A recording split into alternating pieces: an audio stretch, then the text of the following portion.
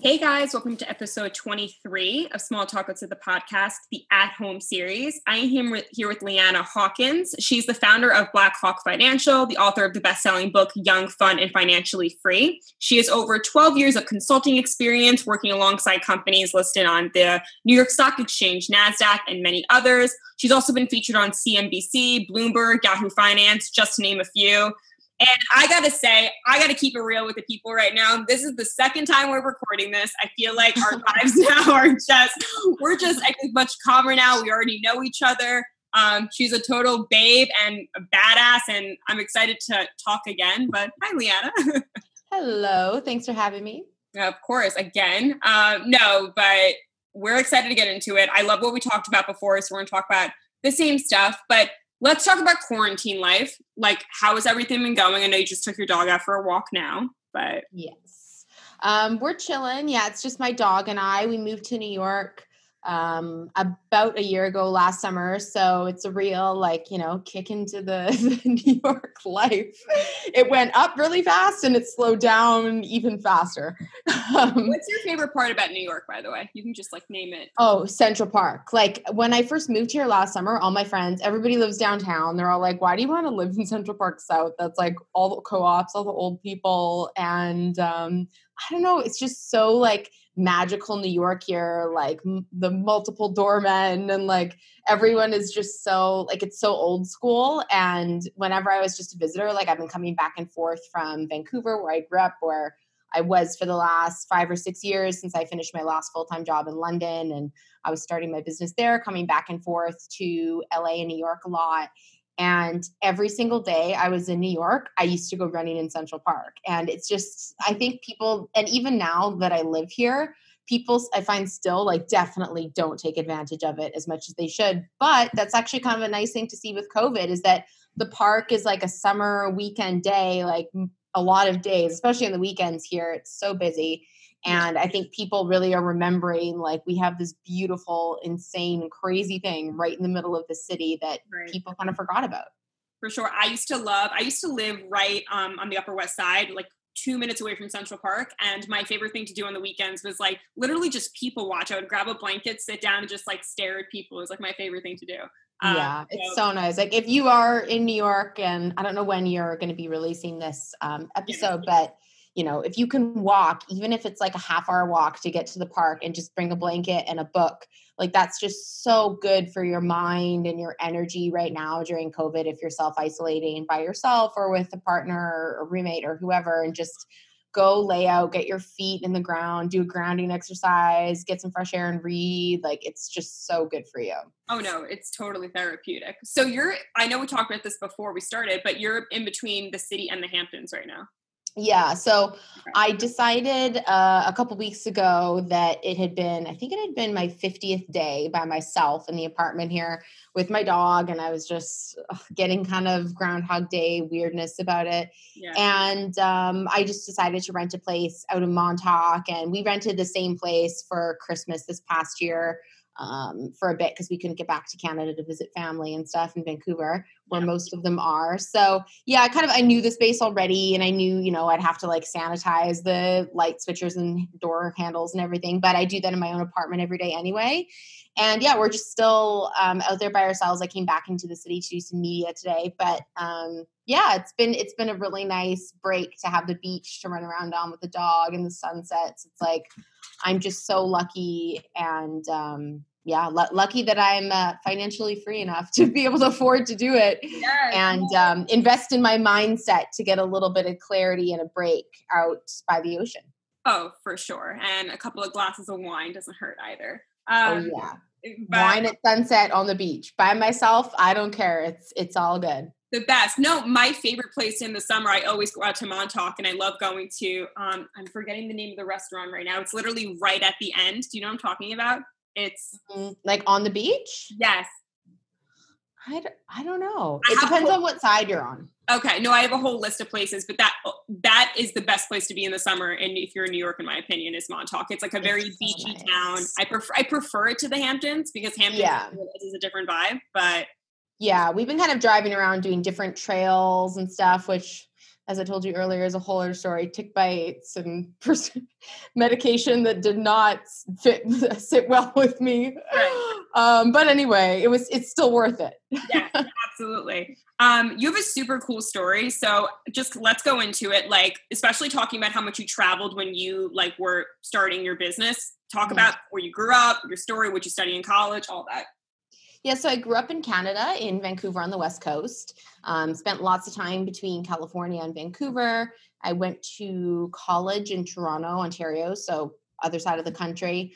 New York's Canada's New York basically is Toronto, a little baby New York of the North.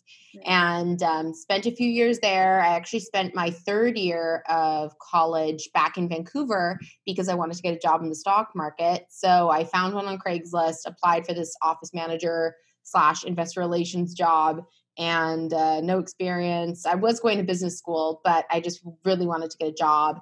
And college? That was my third year of college. So I was doing my courses online at work when I wasn't busy. And then I actually had to go back to Toronto for college for my last year because not all my finance courses were available online. But yeah, I mean, I was out there like ready to work in the industry, like by, 10th grade. So I kind of sped through everything in life. I graduated high school early and graduated college while working in the industry. And yeah, just really found a liking and a love for finance and investing. And I loved watching the hype in the media of CNBC and the markets every day up and down. And after that, I graduated and I worked like in a whole bunch of different cities and countries. Like I lived in France, London, California. I worked in Chicago, New York, Toronto. That's with the same company, or you moved from? No, like all different kinds of opportunities. One of the things that's kind of funny, I think, like when you're in your 20s or at any age, people always say like you should never have less than 2 years on your resume with one job. I'm like, I'm sorry, I kept on getting better offer after better offer, promotions. Opportunities in different places, and I was at a new job like pretty much every 18 months, if not every 12 months in my 20s. And, that's something that I definitely don't regret. I learned more of what I don't want to do in my 20s than what I do want to do. Like sort of my later 20s, I learned the things that I really love doing. Like after I wrote a book when I was 29, and which you mentioned, Young, Fun, and Financially Free. And so that kind of gave me a whole slew of opportunities here in New York with media and my management team and publicist and agent, like everyone, my whole team was here. So I kind of ended up making the leap about a year ago now to move to the US officially, rather than just coming back and forth between clients and meetings. And so I've kind of been all over the place, and I love traveling. I still love traveling, but I don't have to live on a plane anymore as I used to now that I'm centered in New York. I also love that you were taking the opportunities that were better. I think a lot of people get complacent and they're almost afraid to take that leap, or maybe they're afraid to ask for more. And I think that's really cool that you just decided, you know what, I'm going to go for it. And like you already sound like you knew your worth right from like the get-go. So like, that's awesome that like you kind of kept that going. And it's like, I never knew exactly what it was. I always just knew I wanted more. And the thing is, a lot of people don't, I feel a lot of people are scared to ask for more. And I feel like that's the most important thing. Just, you have to ask. So there's no free money. There's almost no free raises. Like most budgets, no matter who your manager is, most of the time will never just give you a raise without you asking for it, because they can use that budget somewhere else. You have to, especially as women, like that's a really, really big thing that typically in finances women struggle with, is asking for more flexible time scheduling. If you have a family, asking for a raise, asking for a promotion, proving why you deserve a promotion over your male counterpart, things like that. I've doubled my salary and my income 4 times in my 20s. Wow. So it's like, it's definitely possible, and absolutely go after the jobs that you're not qualified for. I believe, yes, every single job I've ever gotten, even as an entrepreneur, I was not qualified for. Every single one. And I'm not kidding. Like, even like my first job out of college, like I was a financial advisor. I had no idea what I was doing, but I got the licenses. Basically, she wanted me to sell life insurance and deal with life insurance policies, which was a big thing for a woman who was an advisor that she was a baby boomer herself. Most of her clients were like our grandparents' age. So she was selling a lot of life insurance policies, which is big commissions. And I was like writing out 3 of these things a day while I was still doing my licensing on the side. You figured that as you went, like you just were figuring yeah. out. Yeah. And she was making all the commission. I was making the worst salary you've ever heard of, which I write about in my book. But even throughout all this time, I managed to save up enough money to buy my first apartment in downtown Vancouver, which is very expensive. It's like similar to Hollywood, LA prices. So it was expensive, but I managed to do it. And again, people ask me all the time, like, how did you do that? How do you have that kind of lifestyle? How I was like, when I was younger too, I was a lot more free giving with my money than I am now. I used to like take my girlfriends on trips to LA, to Chicago. I would like buy their flights and stuff and be like, let's just go. You were that friend. I was, but I'm not anymore. I'm kidding. I am sometimes. Actually, I had this dream that, well, not really a dream. I want to do it. I still might do it this year. Yeah. But I sometimes, I'm getting more frugal as I get older with some things. I was like, I want to be, I'm not that girl who has had, wealthy boyfriends that like just take them all over the world or buy them bags or shoes. Like that's legit. Never, I've dated successful guys, but I've never been like that kind of a relationship, which is fine if you get it. I mean, if some guy bought me a bag, I'd probably take it, but that's never been like what I've been into. And with private jets. So I have lots of girlfriends that are like models and like they end up on private jets just for like whatever. And I'm like, I've never been on a PJ, but the first time I want to go on one, I want it to be my PJ. So I've looked into I've looked into a lot of actual like jet services in the last couple of years. And then I've looked up, like, it's not that much. I mean, relatively, it's a lot of money, but I can get a private jet for like 10 grand to take me and 8 girlfriends from Vancouver to LA or like New York to Miami. I'm like, I would totally do that for my birthday and I would be a badass bitch. Like, I totally want to do it. So anyway. Love it. When's your birthday? Why are you? I'm inviting myself actually. No, hey, you say in my good books, and you're getting on the PJ. It's actually conveniently it's September 2nd, so it's almost always on Labor Day long weekend, which is amazing. No, that's amazing. But I love your energy. I'm the same exact way. I have friends that like will actually specifically go after guys that are like wealthier, and like. To me, I do find it attractive when guys are successful and like or have their own thing going on. But I also like I need something that's like mine. Like when I wake up in the morning, like no one can take that away from me. That's mine. And making your own money is so satisfying. So I feel you on that. Yeah. So it might be a big blowout. It might be a waste of 10 grand in some people's eyes. But at least I can say, you know what, I did it. It was mine. And no one can take that away. Absolutely. So your love for finance, because your parents, I believe, are not in finance. So I had nothing to do with that. So where did that love stem from? Yeah. I mean, my mom's a grade 1 teacher. My dad is a mechanical engineer. I have, influential people in my life. Like my dad is an entrepreneur in engineering. My uncle is a very successful entrepreneur, real estate developer. My grandfather was an entrepreneur. So there's a lot of entrepreneurs in my family, which kind of, I think, always drove me to just run at my own pace, work hard, finish things quickly, move on, make more money, move on, and be okay with, doing things that way. Right. Specifically in finance, I got really interested in it when I was in high school. I started watching CNBC.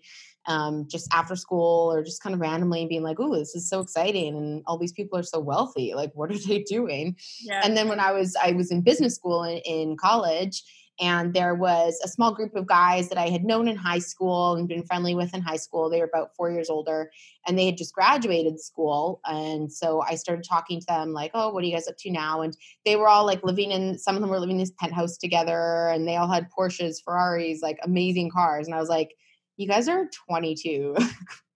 What bank are you robbing or what weapons are you smuggling? And they were like, oh, we're day trading. And it's not such a big thing anymore now. You've probably heard of like high frequency trading, and the computers and algorithms like have kind of taken over a lot of the space where day traders used to be able to make money. So not a lot of people are successful at doing that anymore, nor were they ever. It's always been such a hard thing to do, and they probably lost their shirts many times. But optically, they looked very successful. And I was young, and I was like, okay, this is cool. Like, I want to be like them. So rather than day trading, they just generally taught me about, check out what stocks are and balance sheets and some of the things I was learning in school. But not really. Like in school, you learn more the accounting side and the company side. They don't teach you like how to invest in stocks, but they teach you about the industry in general. So I didn't find a lot of what was in school very applicable to the investing world, or definitely not personal finance. Like they don't teach you like the personal side of money that you need to learn to be good with money. And a lot of people in finance are really shitty with money, and they spend too much, and they think that they are like the be all end all. And a lot of them have big egos, and they spend money that way. And they just, they shouldn't be, because they're not saving and investing enough. But it's another story. I'll rag on my own industry at another time. But yeah, so I mean, they taught me, they said, start watching this show. There was this guy, he's still on TV every day at 6:00 Eastern, 3 Pacific. It's called Mad Money with Jim Cramer. He's loud, outgoing, crazy. Some people hate him. I love him. And I think he's a really good teacher, and a lot of other people agree. And he makes it kind of exciting. And so that's what these guys suggested. They're like, watch this new show. It's called Jim Cramer, Mad Money. It started like 13 years ago, 12 years ago now. And yeah, I started watching that every day at 3:00 Pacific time. Had a little black notebook like this one. I've had like 12 of these notebooks, like pretty much one every year. And I just I was writing down different vocabulary, like price earnings ratio, stock, equity, bond. Like I was writing down the basics and looking them up afterward, and creating little lists of like, buy Coca-Cola, buy Disney. They say, like I was writing a note, like, not Zoom, is like, I think maybe DocuSign had started like way, way, way back then. And Apple, like, I wish I hadn't sold my Apple stock 5 years ago, but I was in there when Apple was like $40. Wow. And yeah, so anyway, I started out that way, pretty much getting interested through the media and through friends, guys that I saw in finance that were successful and had a great lifestyle. And I wanted that too. Have you felt like you definitely felt a difference as a woman in the industry, because finance is typically more male dominated? So how has that impacted you, just being a woman? Yeah, I mean, and it definitely was more so that way when I first started.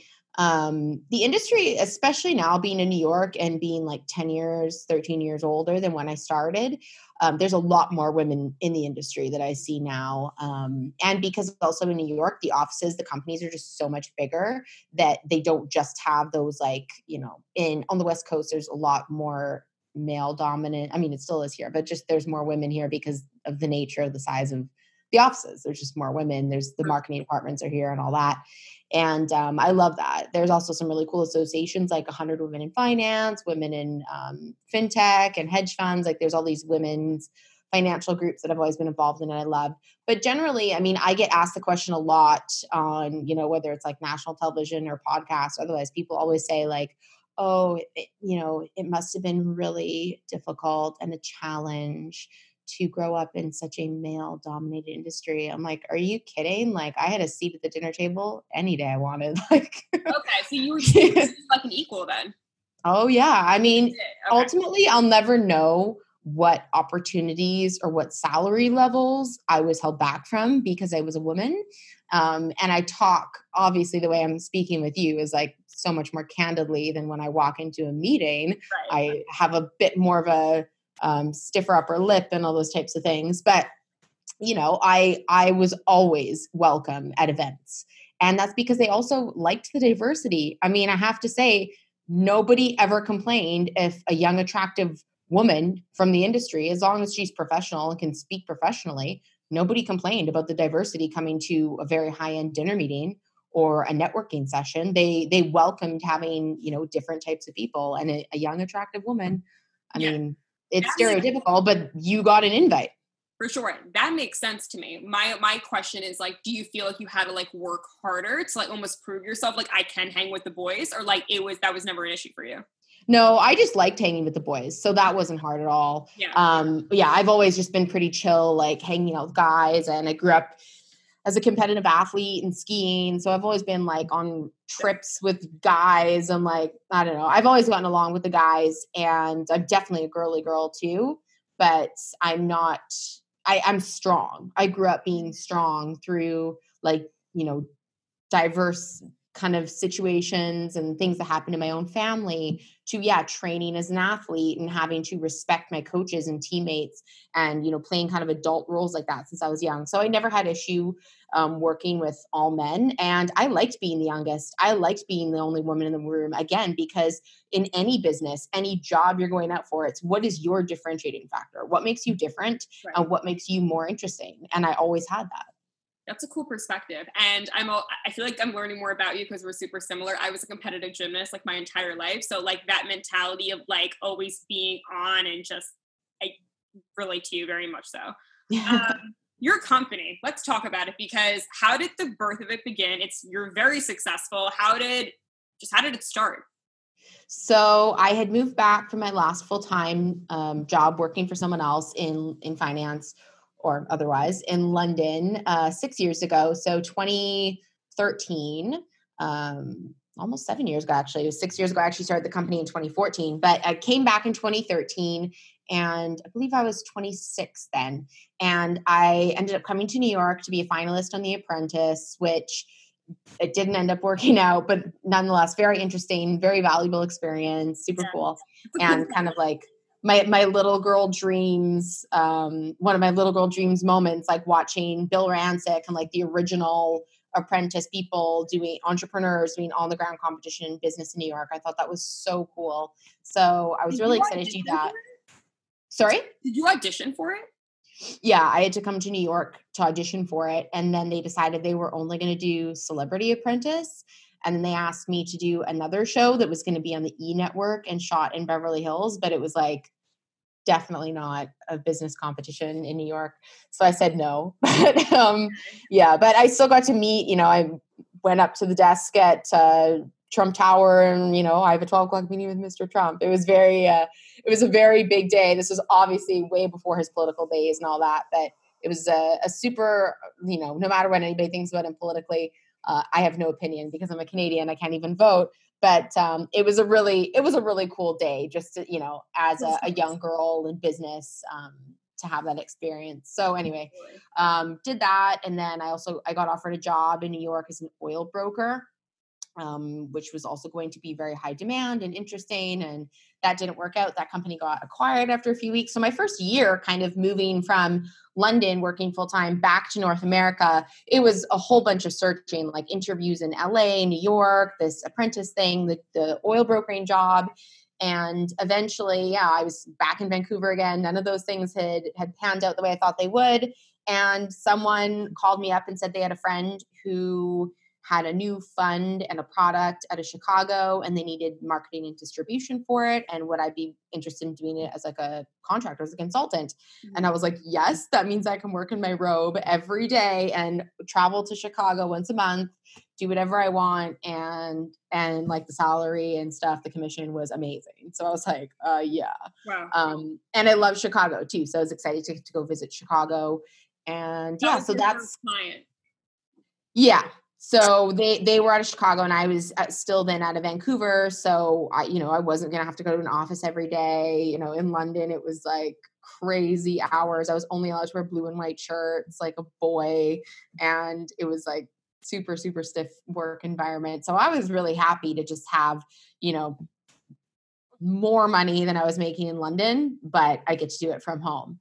Yes. So, and then because of that, it was like, oh, you should start a corporation because then you get better tax benefits. So I started a business, and then I got more clients, and that was sort of the evolution. It was pretty natural.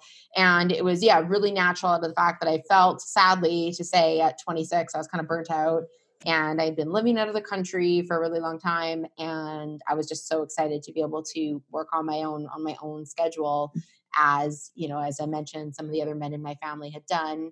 And it just happened naturally. So I'm so lucky for that. Do you have a team or it's just you? I've had a team in the past. Right now, like since I've just recently transitioned to New York and I'm doing more work on the public side, that's kind of how I have like that public team now. But for my consulting work on my private Blackhawk Financial work, I only have a few contractors right now, but no full-time employees. Yeah. Well, it's a lot, honestly, for one person. I'm like questioning how you're doing it all, but it's cool. So then in 2017, you wrote your book. How did that kind of come to fruition? I know that it's like kind of focused or geared towards like millennials, but how did that? Yeah.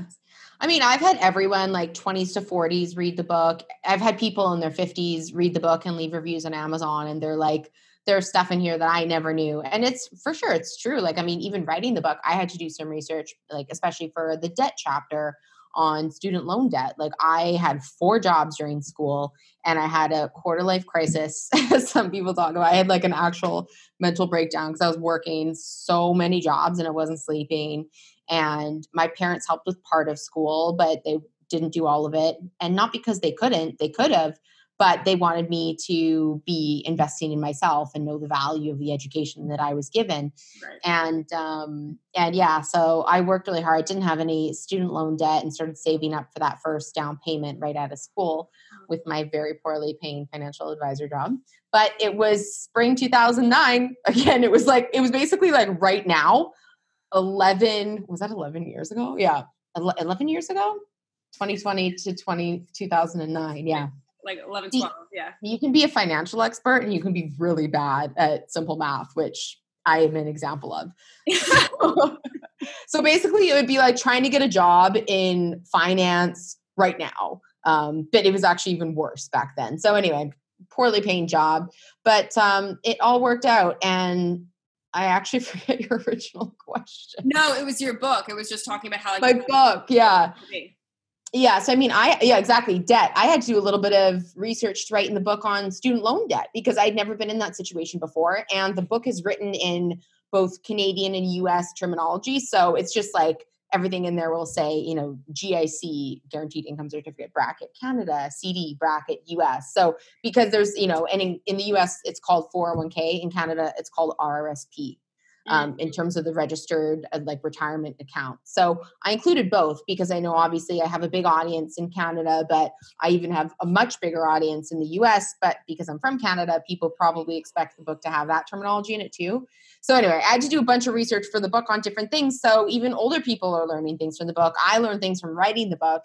And I had a client of mine that had a daughter going to college and she was spending so much money on his credit card on Sephora, and he and some other people were like, you should write a book for young people because you are really, really good at this stuff and you're so good with money and investing, but you're approachable and you make it easy to understand and it's really chill. Like it's not like a book that your dad gave you that he read when he was 21 years old. Like it's a lot more modern and easy to get through. It's a 3 to 4 hour read. Most of the people have read it, say, and a 2 pages of like Cole's notes. I call it my 2 cents at the back of every chapter. If you don't even want to read the whole chapter, which probably takes half an hour. So it's really easy read. And again, I knew it would be a great marketing exercise. No use in denying that. 100% of the proceeds go to charity. The We Foundation for income opportunities and economic stability for people in developing countries. So all around, I just thought it was like a really cool project that a client had suggested to me and actually introduced me to a publisher. It's always about who you know, not what you know. You can always learn what you need to know later. Like I say, with all the jobs I've gone to, never been qualified, but follow up, knock on doors, get good referrals, get reference letters from people that know you will do what it takes to get the job done. And then, get it done. I love that you said it's an easy read because like when people think of finance books, they think of like the most boring things ever. It takes hours to understand. So the fact that you can literally read this in like what you said, 3 to 4 hours, is super cool to me. So most people read it in like a day or two. And even my friends, like I feel bad. I don't want to call out like my model and actress friends because they're not stupid. Actually, they're smarter than most of a lot of people I know. Sure. But they're like, it's like one of them's like, it's like reading your Netflix series in a book. Cause it's a lot of stories about, myself. I've met Steve Harvey through the financial world, and he was homeless till he was almost 40. So I included his little story of his, comedic career and his book, his life in my book, and, other people as well that I've either influenced their life or they've influenced mine. And so it's a lot of story incorporated and jokes and like funny quotes and like you mentioned before, the notorious BIG. Yeah. BIG. Mo money, mo problems. And I say it's not. Yes. Yeah, you can do a lot with more resources. And I think, no one should be afraid of going out and getting that raise, starting a side hustle, starting your own business or your own idea, because the more money you have, the more you can do to help other people and solve more problems. And there's no shame in making more money. Right. It's just being smarter with your money and knowing how to properly invest it. Which I believe the last time we recorded, I mentioned strippers and bottles at the club, but that's where you get the problems. Right. That's so true. Yeah. And I guess like kind of leading to that, what is the biggest problem you see among like young people when it comes to like how they spend their money? Well, in New York specifically, it's the drinks and the dinners, man. Like, oh my gosh, it is so expensive here. It's unreal. Like I usually $10. Like even myself, and my friends even know this about me, which is so funny because it's not like I don't have the money for it now, but I just don't even care that much about doing the whole dinner thing. It's like another 2.5 hours and it's so hard to get reservations, blah, blah, blah. I'm like a lot of the time. And if I'm busy doing other stuff during the day, I just don't feel like sitting there. And I'm a really healthy eater as well. I like to, make my own stuff at home. I'm not that fussed over like fancy dinners with like crazy amounts of ingredients. That's all unhealthy, rich stuff anyway. I don't feel that great eating it. So going out to spend like $200 on that part of the night, I don't usually do it unless it's someone's birthday. I'll just meet up with them for drinks after, and I'll spend my money on drinks. I prefer that over doing like, the full dinner ordeal like once or twice every weekend. I don't need to do that every Friday, Saturday night. So spending is a big thing. And also just in terms of getting ahead, like is actual net worth. Like you need to invest your money in things that are going to build your net worth, like investing. So unfortunately, we all want to do Tulum yoga trips, and we all want to do Europe, and we all want to go to Yacht Week, but you can't do all the things, as people say. Like you have to choose, because I would rather do more of all the things for the rest of my life and in my future than kind of like half-heartedly kind of shittily do them with like a big group of people in my 20s, because I'm also a 4 to 5 star minimum biatch. So I do things right, but I always get a deal.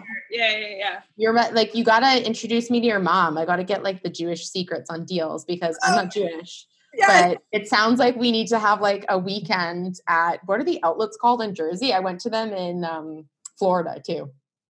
The outlooks? The outlet, there's like an outlet mall in Jersey. Yeah. There's a few of them. They're the best. It's like the best thing. Yeah. When I moved here, I needed to get like a really warm coat. And so I went to Miami in November, and I was like, all I need to do on this trip, I have to go to that outlet mall with the Montclair in it so I could get a Montclair. And I actually got one for like 35% off. And it's just a black, shiny, like A-line puffer. It's like, it was a good deal. I love what you also talked about before, how you were saying that everyone should put away like every paycheck. Like, I think you said $100, $200 every 2 weeks or something like that. Yeah. And that totally depends on obviously the number amount, how much money you make, but it's the saying goes in personal finance is you have to pay yourself first. So again, on people making mistakes is they often will spend their money or like decide what their expenses are going to be and put it on their credit cards. And then at the end of the month, they pay off those things, they pay their rent and whatever. And then they're like, okay, any money I have left, I'm going to invest that this month. The chances are you will probably not have anything left if you play it that way. So you have to pay yourself first. Act as if you're giving yourself a salary from your own salary after you pay taxes and everything that's withheld from your employer. Mm-hmm. And just determine that you're going to give yourself $50 a paycheck, $100 a paycheck, whatever you want to pay yourself, and set up an automatic deposit from your Chase, Citi, Bank of America account where your direct deposit for your job goes into, or where your client money goes into, and automatically set it up so it takes the money from there and puts it in your Fidelity brokerage account or your Robinhood account or your Robo. If you're using it, you want to use a Robo Advisor and not have to manage any of your investments. Right. Set up a Betterment or Wealthsimple account and make it automatic, because in the history of investing in the stock market, if you miss like the 12 biggest days of rebounds and rallies in the market over the last 50 years, those 12 days alone makes up more than like half of the returns. So that's why it's really important to be consistent and always doing it, because otherwise you're going to miss the big days. And every little bit of money counts. It's also one of those things where it's like it becomes a habit. It's a lot easier to start flossing every day, which is something that I need to do. Flossing every single night than just saying I'm going to floss on Tuesdays and Thursdays, because you're probably going to forget Tuesdays and Thursdays. So it's like with any habit. Yeah. And if you set it up automatically like that, that's the best way to do it. Set it up for the day after your direct deposit day and always have that going in. And it's another thing too, in terms of the compounding of interest and returns, is if you do the calculation on compounding interest and returns of if you deposited to your Robo account or your investment accounts once a month versus once every 2 weeks, you actually make a hell of a lot more money doing it every 2 weeks than every month. And I just learned that like 6 months ago. Someone actually illustrated the compounding calculation of that for me. And it was something like over 30 years, it was like an extra like $80,000 difference based on market returns. And I was like, what the hell? I'm like, I have to set up biweekly deposits now. So that's a little new piece that I learned recently also. For sure. And I know I mentioned this earlier as well, but I was talking about how when you're younger, I think also it's important to like take more risks financially, like, you know, and I think like I love my portfolio right now in Acorns is like extremely aggressive. So when you're younger, take those risks. But and I've always been, I mean, I'm 32 now, but I am still 100% equities, which means 100% stocks or ETFs with stocks in them. So, you know, ownership of companies versus bonds or, you know, other, like you can have CDs, certificates of deposit or US treasuries, but those things are giving like less than 1% interest right now. So yeah, if you're young, and the reason why they say that you should be aggressive when you're younger is because you have decades to, like, I mean, if you're really saving this money for your retirement, which is decades away, you have lots of time to recover from what's happening right now in the markets during COVID-19, or if we get another financial crisis like 2008, 2009 again, you have so much time to recover. So that's why they say go for stocks, which are otherwise called equities, because those are where you get the best returns. So, you know, the bigger risk, bigger reward. And I sold my place in Vancouver a year and a half ago. So I used to be a pretty good split of like real estate and equities, but now I'm just 100% equities. Yeah. Kind of leading to my next question, 2-part question. 1, what was your first big investment you made? And then 2, how do you feel about investing right now during this time? Well, because I only had, I don't know, probably like $5,000 in stocks when I was 21, like when I started shopping around for apartments and stuff and houses in Vancouver. I would say that, yeah, the down payment on my place that I bought was the biggest investment that I've probably ever made. But it was kind of easy for me to do. And I'm so lucky that I was like naturally wanting to do that at that age, because the older you get lifestyle creep and your lifestyle just becomes more expensive. People get nicer apartments and then your rent becomes more expensive.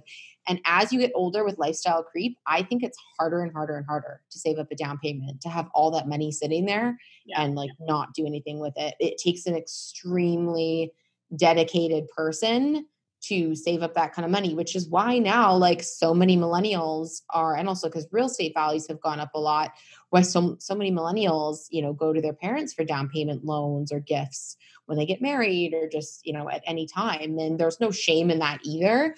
But I am really glad. I'm just such a psycho. Like even when I was getting my mortgage for my place, they were like, you should get your parents. This was maybe a stupid financial move, but I'm fiercely independent. But my mortgage broker is like, if you get your parents to co-sign it, you get like a percentage off, like because you right now you're at like a high risk fixed rate, but you get a variable rate. And this was 2009 when, again, it was kind of similar to where we are now. The market was way down, interest rates were way down, and I'd only had my job for 3 months. And they were like, well, yeah, you could get a better rate if you get your parents to co-sign.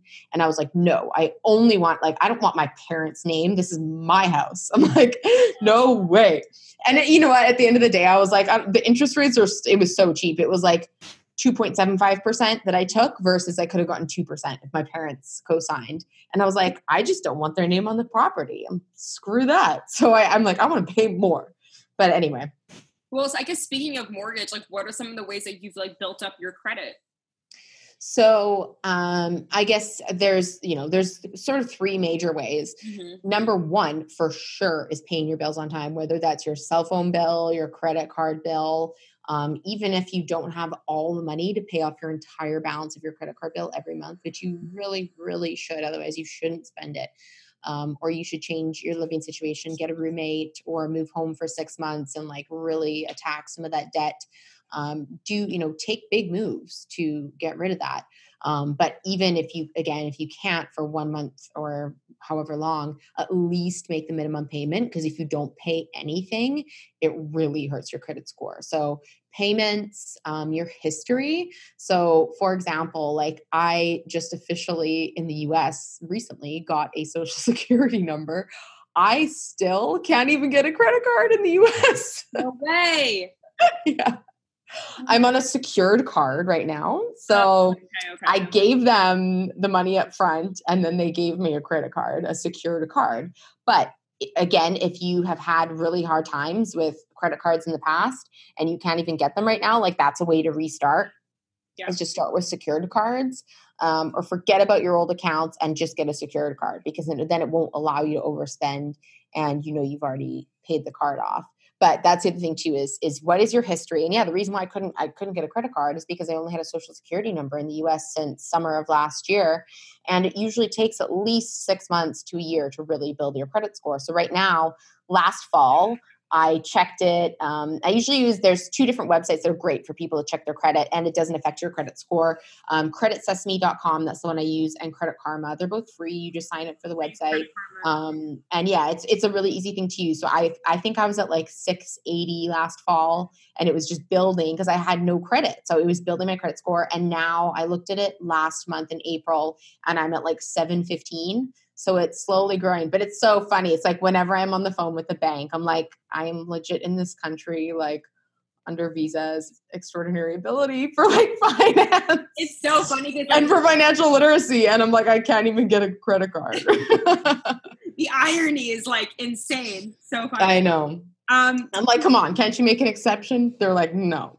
So yeah, the history, paying off your everything on time and how much credit you have available to you. It's a measure of if you have 2 credit cards that you have 5,000 available on one, 5,000 available on the other. There's it's called the utilization rate. Mm-hmm. You should only ever use, and you shouldn't really go below unless you're just paying off the balance of your card, and you shouldn't go above 30%.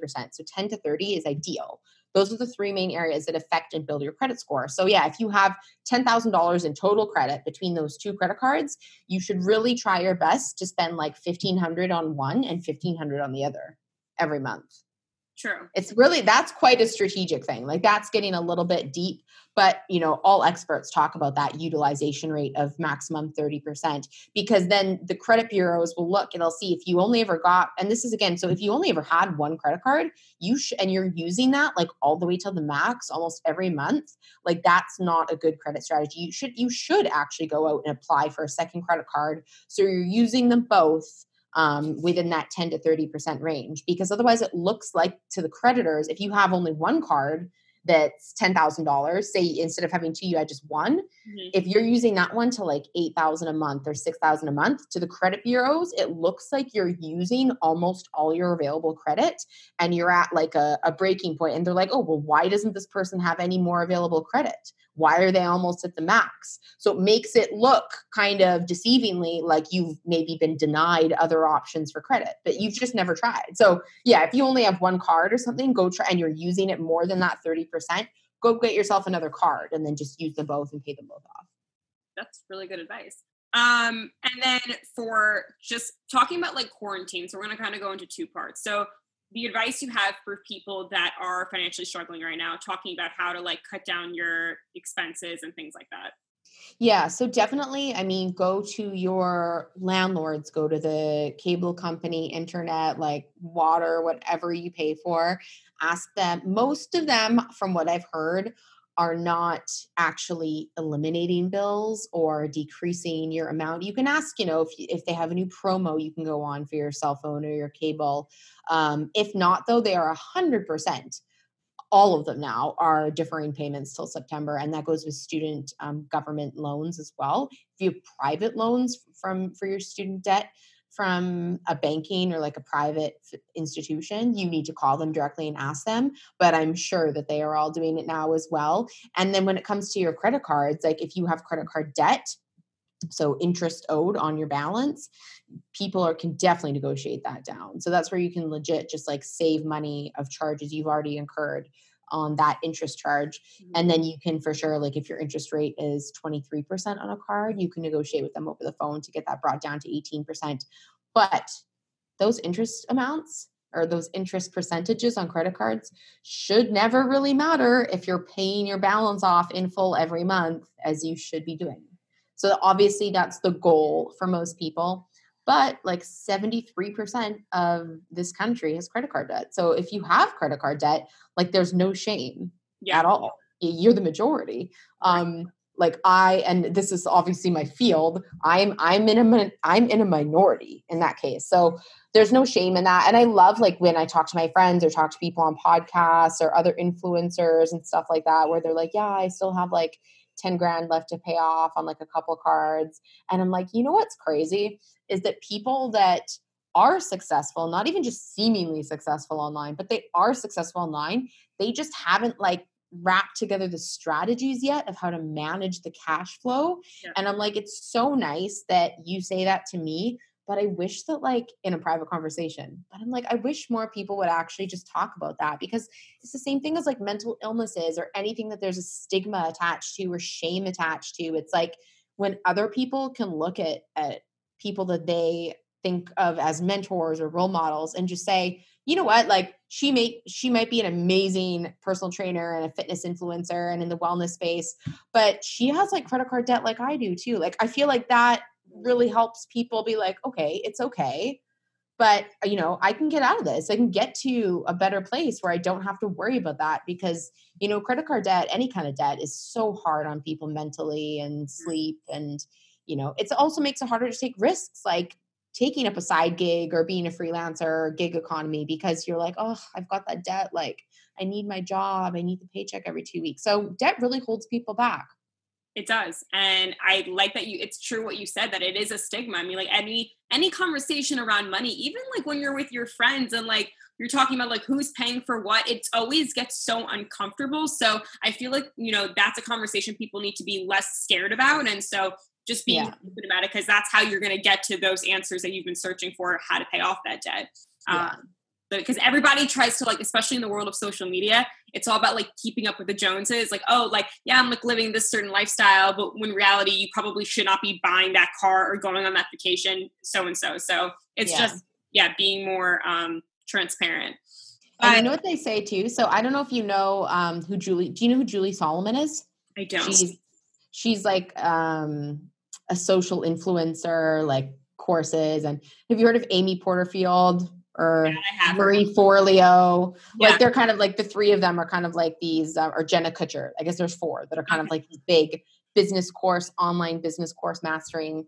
And I was listening to Julie Solomon's podcast, and this is so true, because every girl that I know is like this, and I'm being so mean, or maybe not mean, whatever. I'm just saying it. Yeah. So on her podcast, and everyone I've noticed too that are like the big fashion influencers, Julie Solomon says that 99% of them, because she used to manage influencers in that sector, Um, 99% of them come from very wealthy families or have a very wealthy husband that just simply supports the lifestyle look and they pay the photographers from the beginning. They buy the clothes from the beginning. They don't need a full-time job on the side. So they have all the time of the day to do the glam and do the outfits. And it's like, again, yeah, that's not real life. Those people didn't like those women that you might see or men, they didn't just like buy that vacation to Positano because they can afford to pay for it because they're an influencer. Like, no, someone else paid for it. So like, yeah, don't even fall into the trap of the social media stuff. It's so ridiculous. And most of the people that are influencers, you might not actually want to be influenced by. Yeah, and I'm not going to name names, but I already know names in my head. I knew for a fact they grew up very wealthy, and the fact that like they have had this lifestyle handed to them. Not saying that they don't work at their job, but they definitely didn't have it like other people have it. So yeah, they're not, of course they're spending tons of time creating content and stuff now, which is all admirable, but they didn't get there and they didn't get the lifestyle that you're seeing in the photos because of that work. They got that lifestyle in the photos because of other means. So yeah, no, grain of salt. Important. And then what about some of like the benefits you feel like, I know we talked about this, like the benefits that can come out of a time like this, like you talked about an emergency fund that you should save up for, things like that. Yeah, I mean, this is such a good time right now for companies and individuals to really be assessing like, okay, what is my monthly expenses? What I used to consider my needs are now actually some of those you might realize are wants because you're at home and all you really need is food, shelter, water, and love.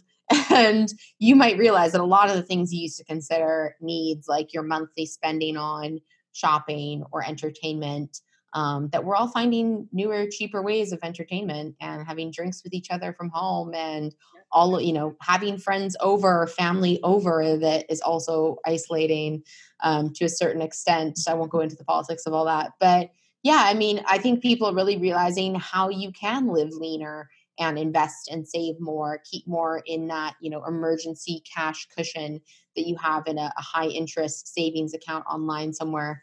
And you should keep it there instead of in your regular account, because if you use someone like Ally, not affiliated with them, I just can't think of any others off the top of my head right now. But use one of those online high interest savings accounts. If you go to bankrate.com, actually, you can just type in like savings accounts or online bank accounts, best rates, and they bring up like full lists of like 50 different online accounts. And then you can just sort them by interest rate. So that's a great place to keep like your extra cash that you're not going to invest. And yeah, 3 to 9 months is really good. 3 months for people that have a really, really steady, regular full-time job. They're not that worried about losing their job right now and all those types of things.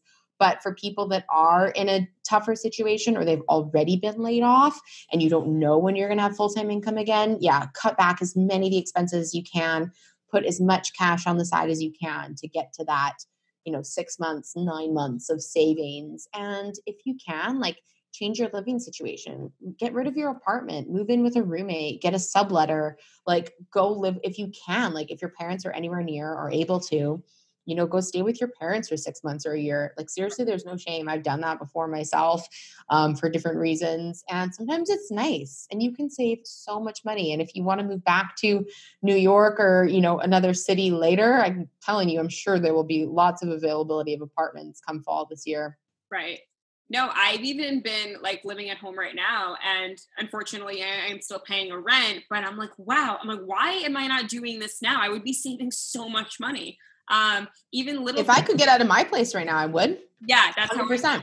And like you said with the workout thing, like prior to this, I was paying for an Equinox gym membership. Equinox is very expensive. And I'm beginning to realize like, wow, I really don't need to spend all that money on a gym membership. I know. And I'm actually like, I feel for those businesses too, because a lot of people are going to realize that they can live without Equinox. I feel bad. They're kind of a target. They've been used as the New York example, many podcasts I've been on recently. Yeah. But yeah, a lot of people are going to realize they don't need all the frills that they used to think of as their regular needed monthly expenses. Yeah, it's really true.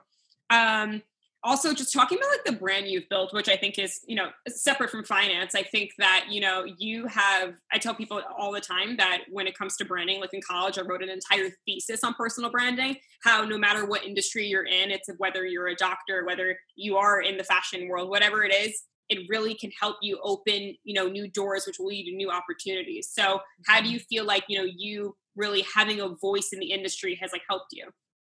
Well, I think it's always evolving as well. I'm definitely more off the cuff than I was at the beginning. Yeah. And different environments for different things. Like I'm not going to be talking crap about my industry or like cursing on CNBC Squawk Box. Wrong audience. But yeah, I think it's obviously opened up tons of media opportunities for me, which is new income and new contacts, new clients.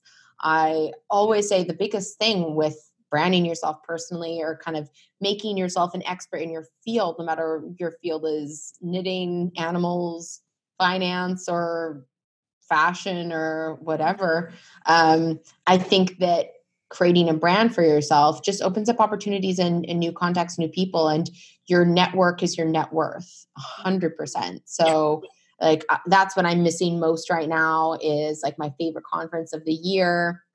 The SALT conference is in Vegas and it's the biggest hedge fund managers, billionaire investors, and just that's where I met Steve Harvey a few years ago and just like the craziest people. And I love just like watching the talks on that stage. Like last year, actually Scooter Braun, he talked about personal branding and like, you know, he found Justin Bieber or whatever. Right. And, Billie Eilish, that's who he talked about last year and how she went from this like 13-year-old in Australia, I think is where she's from, to being like this mega superstar in like a matter of a short few months because of online, because the opportunities on social and branding and, you know, how she kind of went viral with her voice. And before you used to have to record an album and then you had to have a release party and then you had to tour everywhere opening for someone. Like and that's just an example of the music industry. You can create a brand for yourself now online in a very short period of time using everything that's available to us through technology. So again, it just gives you more and more contacts and opportunities and people able to see the value that you have to give to the world and the problems that you can help solve. So it's a lot of work. Like for 3 years, I have been doing what I have been doing in, you know, interviews, my book, social media, and investing a lot of time and money in it. And I'm just starting to really monetize that now. Yep. But it's brought lots of other opportunities as well. Like I have had clients from it, and you know, like a prime example actually is even right at the beginning of this. I don't think my book had just come out, but like nobody knew who I was or anything yet. Mm-hmm. And some random CEO of a real estate development company like messaged me on LinkedIn and was like, "Hey, I saw your Facebook, and it seems like you wrote a book and you're just starting to do some really impressive like media around that." And I had done like maybe a handful of interviews or something. Yeah. Now I've done literally hundreds, and before I did a handful.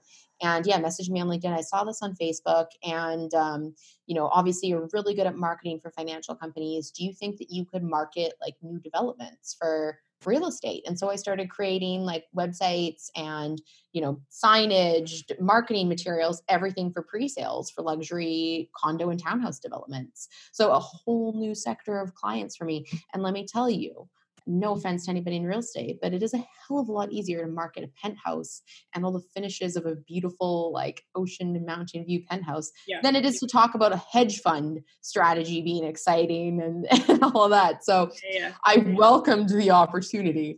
And yeah, just prime example, like you never know who's watching you when you're creating great content and trying to give back and doing all that through personal branding online. Right. And you already said it. You really never know where your next opportunity is coming from. For you, it came from writing a book, and then writing that book led to this interview here and then that client there. And so I just tell people like, keep going. Like, even if you're scared, so what? Like, I remember I had a professor say to me in college, like, you know, have these goals, reach so high that even if you don't get to where you want to be, you'll be higher than where you had not reached that high. So, Yeah. so and there's so many examples of that, yeah, maybe we're not where we want to be right now, but thank goodness we're not where we used to be. And I can say that about almost every stage of my life. And that's also why I wrote the book too. And if you get a chance to read it, or if your audience get a chance to read it, like there's a lot of stories in there. I wrote that book. I don't actually know if I've ever said this on a podcast before, or any interview. I've told friends though, I wrote that book legitimately when I was just under over $1 million lawsuit, like the whole book. This is 3 summers ago. Wow. And I had been away at a conference, and this, situation happened, came back to Vancouver, and I was like, holy fuck. And I had already agreed to write the book with the publishers. And I was supposed to start writing the book introduction and then chapter 1 and, 1 chapter every week after that throughout the 12 weeks of summer. And this was like the end of May, and I was supposed to start writing the book June 1st. And I wrote this entire book under the threat of being like bankrupt and done for. So mentally, I had to put myself in a place of like, okay, Leanna, you know this stuff, you can get through this, and you're going to make it. I wrote a little bit about it in the book. I think probably in like around chapter 8 or chapter 9, when I talk about like getting through the tough stuff, because a lot of those things really set people back financially too, in their mindset and, just in life. Like if I've had to pay for a lot of crazy stuff, like, car accidents out of pocket, house floods, insurance stuff. Like I've had to pay for, a lot of things happen. And sometimes, when those big emergency savings account things go down like $5,000-$10,000, or, you lost all the money from a trip that the airline canceled it and blah, whatever, you can't get your money back. Yeah. People get bogged down by those things, but you just have to keep going because my friends now say that in the last 3 years, so much has happened to me. They're like, your next book, you have to write another one just fully about personal stories. But that's also why I wrote the book 3 years ago, because I was already going through crazy stuff, because a lot of it is because I had taken big risks when I was young to get big rewards, like moving to London with like 4 days notice of this new job. And like I had to live in an Airbnb for 2 months, and I spent like 10,000 pounds. And I was like, what? But I was working so much, and like apartments, if anybody knows London, it's actually harder than New York. Like 50 people will show up to the first day open of a studio, and it's like 2:00 in the afternoon, the open. And you're like, I'm at a new job at work. There's no way I can make it to that and be one of the 50 other people in their 20s trying to get a studio in the city. Yeah. For like less than crazy money. And I think it's cool.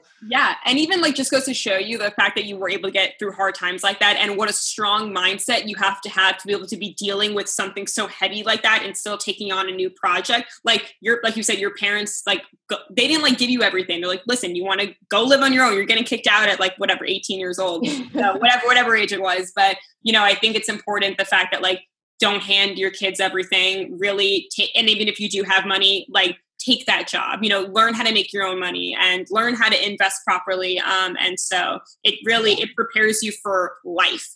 Well, luckily at that time, my dad did provide me with the contact for his business psychologist, which was actually really cool experience. It's like a therapist for entrepreneurs. And I loved it because, at that time he was like, hey, you really have to. And I think all entrepreneurs or people that have side gigs need to do this. Like my personal life and my house and this crazy lawsuit. And like, I was at risk of losing everything. I'm like, I'm going to lose my career, because how can I be a financial expert if I have to claim like bankruptcy because of this $1.5 million? Like, how can I write this book? How can I do all these things in my business? And my house I'm going to sell my house. I'm going to have nothing. Well, it was all getting wrapped up. And this guy's like, listen, you need to, if you're going to work for yourself in any capacity, side gig or full on entrepreneur, you need to compartmentalize. This is a business issue. That's your business. You keep that aside. What are you working on in your personal life? Do you have a relationship? Is that something that you need to work on? Because if you're so worried about the other funnel of life, you're probably ignoring your relationship, and you might need to give that a little bit more work, and your family. And then there's the other part. Yeah, there's a third part of your life, like your family and maybe your personal interests. Like, are you running enough? Are you going out for bike rides like you used to? Like, how else, how can you compartmentalize your life and your brain so that the one area that's really struggling and having trouble right now doesn't kibosh everything else. And that's really what I learned from him. And I was like, you know what? You're right. If this all blows up and goes south, yes, that will hurt. But I still have the love of someone else. I still have the love of my family. And, you really have to, it was really good for me to go through that exercise with him. I think that's like an awesome way to like close it. But just as a fun question to end it, like what are some of the fun ways you're keeping your mental health in check? Some things you're trying, just like some fun. I don't know why this just first came to mind, but this is like a very real moment. So I actually don't even want to admit it because it's really embarrassing, but I will because I just don't care about a lot of things.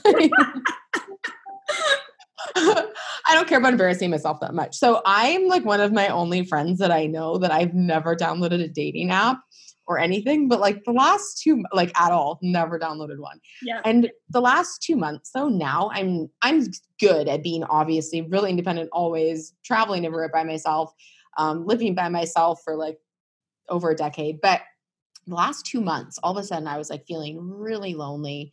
And I had a long-term relationship on and off. He passed away almost 2 years ago, really suddenly. And it was kind of strange how this last 2 months really brought me back to that like super lonely, like grief time almost 2 years ago, like before I moved to New York and made that big change in my life. And I was like, oh, I just like, I'm starting to feel really lonely, and it's like really bringing up some bad like memories and just reminders of the past. And then my friend was like, just do it. Like, just find some guys to talk to. And it's not been successful so far because I really did download Bumble for one day. And I don't know, maybe I'm just like so not used to the date. Like I haven't dated I don't use dating apps a long time. So I was just like swiping left on everyone. And like, I'm like, I'm such an in-person person that I'm like, you know what? Like, unless there's some supermodel guy on here, which maybe I'd swipe right just for the fun of it.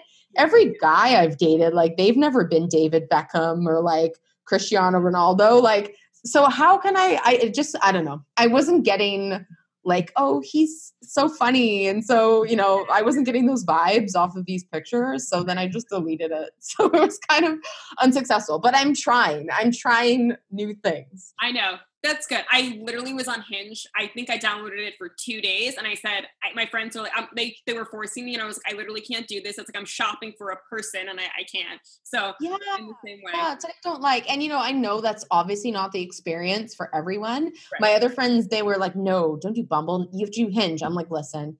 This took me like a long time just to like download it for one night, and I already kind of am not into it, but they said Hinge is better. So maybe in like another 2 weeks, once I feel very lonely again, I will do it. But for now, honestly, the beach and the water, like the trails and like all these new things to do in Montauk and driving around the Hamptons is really reviving my mindset. So it's been great. Yeah, so awesome. You are so cool. I actually think I like this conversation better than the first one. And we opened up, I think, like later in the evening, and like we opened up more. I know. I need wine in this glass instead of water. I know. I was just about to say we should have started with wine, but thanks so much for coming on. Next time. Bye, guys. Have a good one.